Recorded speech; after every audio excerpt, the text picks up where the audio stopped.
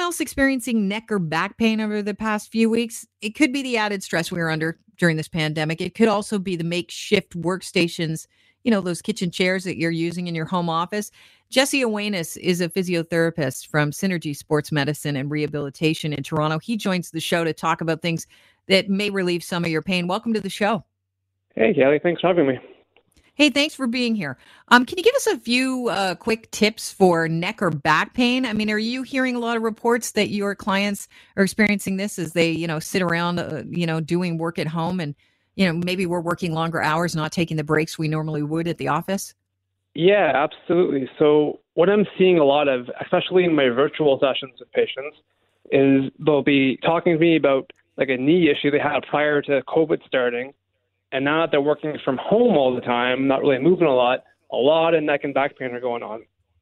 The main reason I think people are getting that is simply because they're not moving enough. And we're staying in prolonged postures without really changing it up. And we're not really moving a lot. The joints in the spine and the neck get really, really stiff. In our joints, we have something called synovial fluid. Think of it like motor oil. It helps lubricate joints, keeps them moving. And essentially, when that motor oil or that fluid in our joints gets stiff or doesn't move very much, you feel a lot of pain in the back and the neck. Jesse, is there something we can do? Like, would making sure that you're well adequately hydrated do the trick as well? Yeah, drinking lots of water, that definitely helps. Something else we could do is just changing up postures, even at the workstation. So something we like saying in the biz is simply the best posture is the next posture. So even if you're sitting at your desk, shifting your weight, moving from one side to the other, crossing one leg over the other, using a thick towel roll and placing it behind your lower back to maintain that lower back arch definitely helps relieving some of that stress. Right. I'm hearing a lot about making sure you get a proper office chair, but, we are in the middle of a pandemic, and I know those ergonomically, those chairs are hard to come by, but also they're hard to set up. I remember working for the public broadcaster, rather, for a certain amount of time. And honestly, I had somebody come to my workstation with an ergonomic chair. We spent over a half an hour setting it up properly. So obviously that's not going to be something we can, do at home. Oh, right. You can go online and Google a million different ways to set up an ergonomic workstation. And to be honest, I mean, those tips are fine and they may work for some people. But the old homage of like keeping yourself moving, trying your best not to stay in one prolonged posture, that's going to be your best bet. You could have the fanciest, most expensive chair in the world, but if you're just sitting in it nonstop all day, you're still going to have pain. I don't care how fancy the chair is. So you're a physiotherapist, so you're dealing with people that have pre-existing injuries, or maybe you've just sustained an injury. I understand that you're doing some virtual care now. Is that something that you offered previously if people couldn't get into the office, or is that something that, it's a workaround that you've put together in order to help people out during the pandemic? Yeah, it's a great question. Actually, we weren't offering it previously, but we do believe that with the success we're having with it, it is something we're going to look into continuing even after all this hopefully ends soon. So essentially, when we were mandated to close and to maintain social and physical distancing, we couldn't be seeing patients in the clinic anymore. We didn't want to just abandon our people. So we had to figure out a way to keep them going, keep them active. So when we did open the doors again, we weren't starting with them back at square one. So we implemented virtual rehab, which is essentially think of it like a FaceTime, but it's a private platform that we invite our patients into where we can watch them, assess them, watch them move, talk about their pain, and then come together and strategize ways they can kind of live their life at home with a little pain as possible. You find modifications to help them out as well, I'm imagining. Exactly. One of the things we didn't really think about at the time, but we really found helpful, is we can actually see in their home now. So prior to this virtual stuff, when we were in the clinic with patients, we would tell them do this, and this, and they would say okay, but we wouldn't really know what they're working with at home. Now that we can physically see their work set up, we can actually see where they are. We can really strategize individually with that person in their home environment to kind of get them back to where they want to be. So this virtual care could continue on post-pandemic in conjunction with actually seeing people at your Synergy Sports Clinic. Absolutely. I'm saying right now about 80 to 90% of what I do clinically, I'm finding I can do just as well virtually, because a lot of it is education-based. assessment-based, and then making sure patients know what exercises they can be doing on their own, and everything can be shown online. Obviously, we can't do the hands-on thing, like the manual therapy, acupuncture, that kind of thing. And that's nice to have, don't get me wrong. Patients do get a lot of benefit from that. But at the end of the day, the stuff that really has the best carryover and helps people really kind of take action with their own health is doing the stuff on their own, which is the exercises and kind of modification of postures and that kind of thing.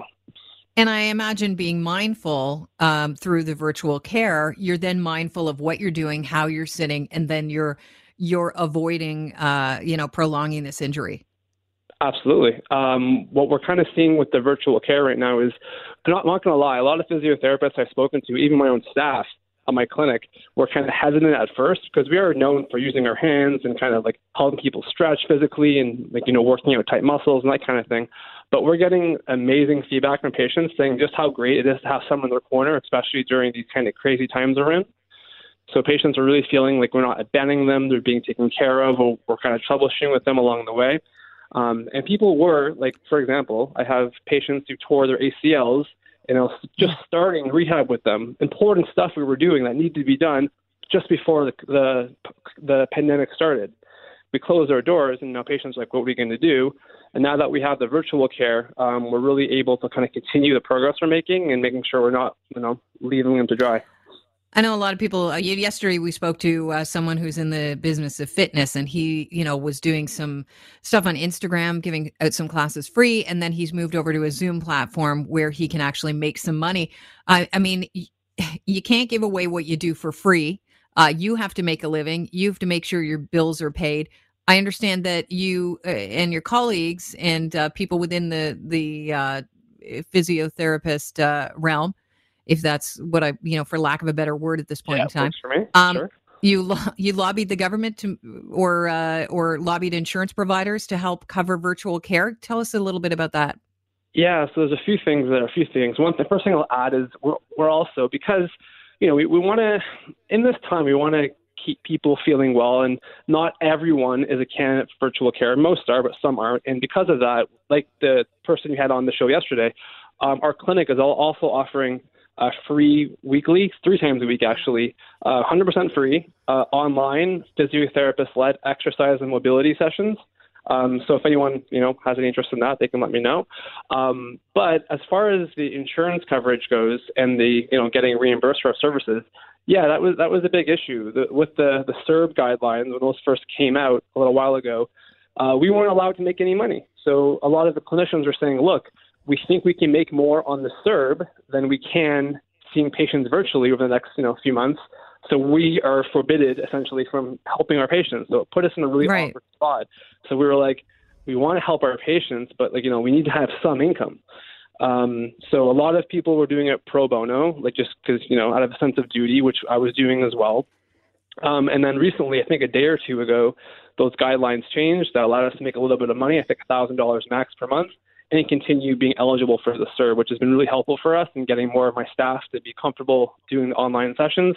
The Canadian Physiotherapy Association really lobbied insurance providers hard to cover it, and I'm happy to say the vast majority have agreed to cover a virtual session, just like they would an in-person session at a clinic.